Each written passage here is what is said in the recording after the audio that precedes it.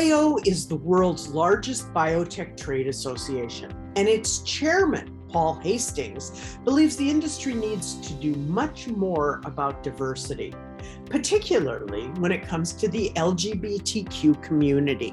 Hastings says companies need to do much more than just publish a statement saying they have an inclusive culture. The CEO must take responsibility and every opportunity to talk about it. When their employees hear them say the words, then it becomes more conversational and less, cultural, right? Hi, I'm Irene Silber with the Vanguard Network. Paul Hastings was a session leader at a recent Vanguard dialogue entitled OutBio, Why It Matters. OutBio is a relatively new and growing network for LGBTQ+ employees in the world of biotech. Former public TV journalist Ken Stone helped set the stage. Today's dialogue was entitled OutBio, Why It Matters, and we are going to talk about that. But as I understand it, Paul really wants to broaden the conversation and talk about human rights overall and why leaders in the biotech, biopharma industries need to be part of that. I've been working mostly with bio for the last number of years on a workforce diversity, development, and inclusion committee, where we're actually pulling together CEOs of companies onto this committee to talk about diversity. And I was astonished, when we started this, that the focus was on women on boards. Of course, I love the topic of women on boards, but we kind of made it our focus. We'll start with this and we'll see if we can, expand out beyond this. And so we put together a registry of women on boards and helped develop future board members. And as we sort of, rounded the corner on making that the utmost success, I kind of challenged the group and said, hey, workforce diversity is more than just women on boards. It's a much broader topic. And it's really about social justice. And it started with the Muslim ban. If you recall, a number of years ago, when a certain orange president became president, then this whole Muslim ban came into effect. We were all outraged by the Muslim ban. And the reason we were outraged by the Muslim ban was because many of our employees had come to us and said, hey, we're fearful about traveling outside the country and not being able to come back in. And we did a poll. We did this poll of biotech companies and said, how many of your employees are not native born Americans? And it was something like 80% of startup companies had 80% of their employee base was not Native American, or people who were born here in the United States. And so the Muslim ban was the beginning. We then took that social justice initiative, if you will, which is to speak out as leaders. And we expanded. Of course, it was a natural for me as a LGBTQ or as a gay male that LGBTQ issues were issues that I should stand up for. So that's really the crux of how we got started. And interestingly, OutBio came to me because John Maraganore, who is the former CEO of Alnylam, the founding CEO of Alnylam, was on the phone with me one day and he was talking about hosting an OutBio meeting. And I said, what is that? And I had met the folks at OutLeadership, which is a different organization than OutBio.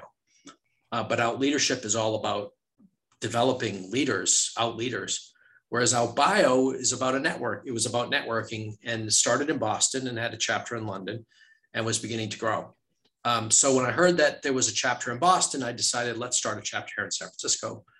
Is it something about biotech and biopharma and the sciences? Is it because it's for so long was run by a bunch of straight white guys?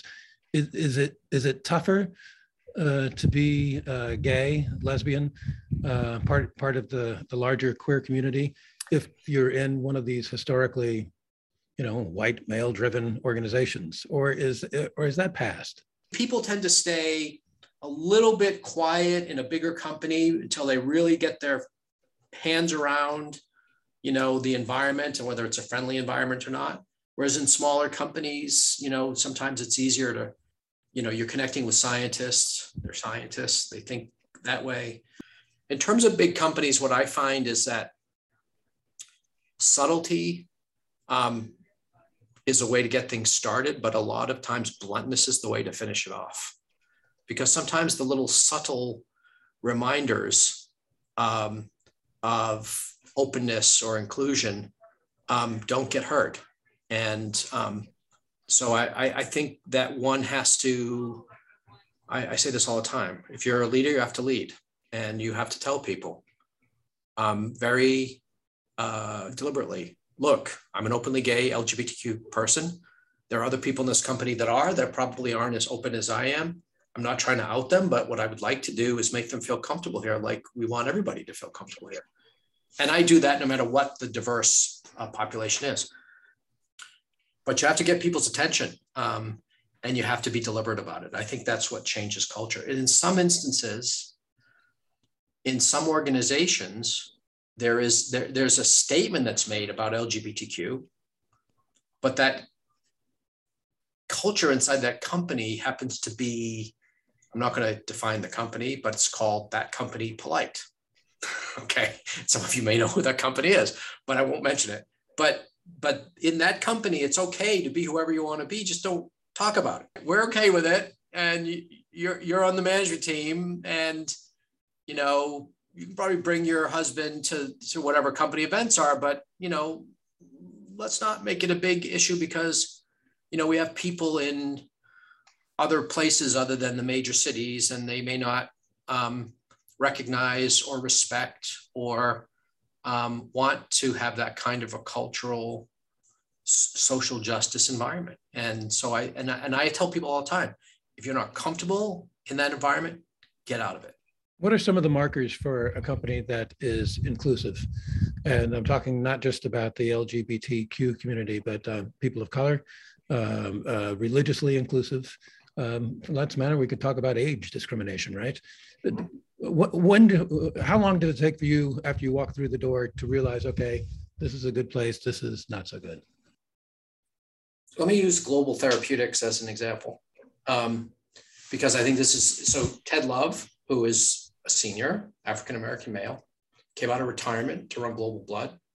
Global Blood is a company that develops products for sickle cell disease. Sickle cell disease is a disease primarily of the African-American community, which was underrepresented, underdeveloped, and frankly,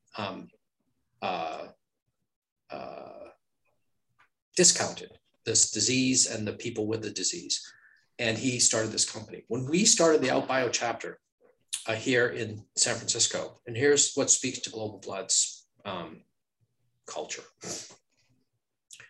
Ted and I had long had this conversation about in his company, because it's a company developing drugs for sickle cell disease, and because he's the CEO, Global Blood is one companies on the peninsula that has a very large population of African Americans. And then I realized that Nkarta has a large population of LGBTQ folks because I happen to be openly gay. So there was something in the DNA of the CEO that helps. But when we did the first OutBio event, the number one company that brought participants to OutBio, allies and LGBTQ, was Global Blood.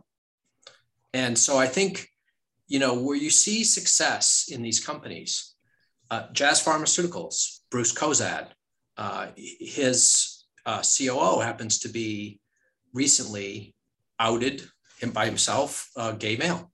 And to Bruce, he wants to be an ally. And so he's having the next event there.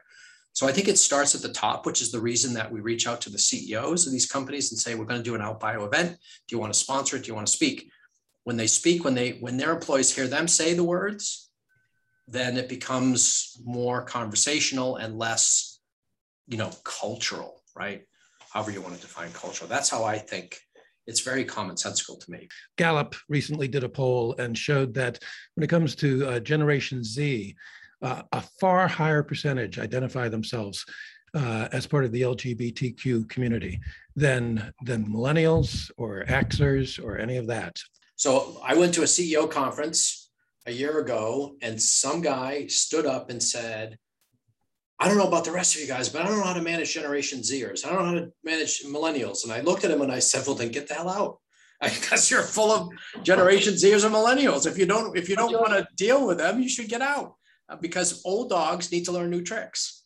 And the trick about Generation Z is they don't care whether they're LGBTQ, straight. I mean, they have pronouns and words for everything. And I think it's wonderful. That's what they want. And so we as leaders, if we want millennials and we want Gen Zers, guess what? We have to learn their language. So I would just say, you know, it's going to take time. It's going to take effort. There are times when I have to tone down. You know, I try not to get in people's face too much about it. I can, it's part of my personality, but I think we just all have to be adult about it. And I think that I think the younger generation is a very special generation, and I think they're going to shape a lot of how we run our companies in the future. And they don't think traditionally, they don't live traditionally, they don't drive cars.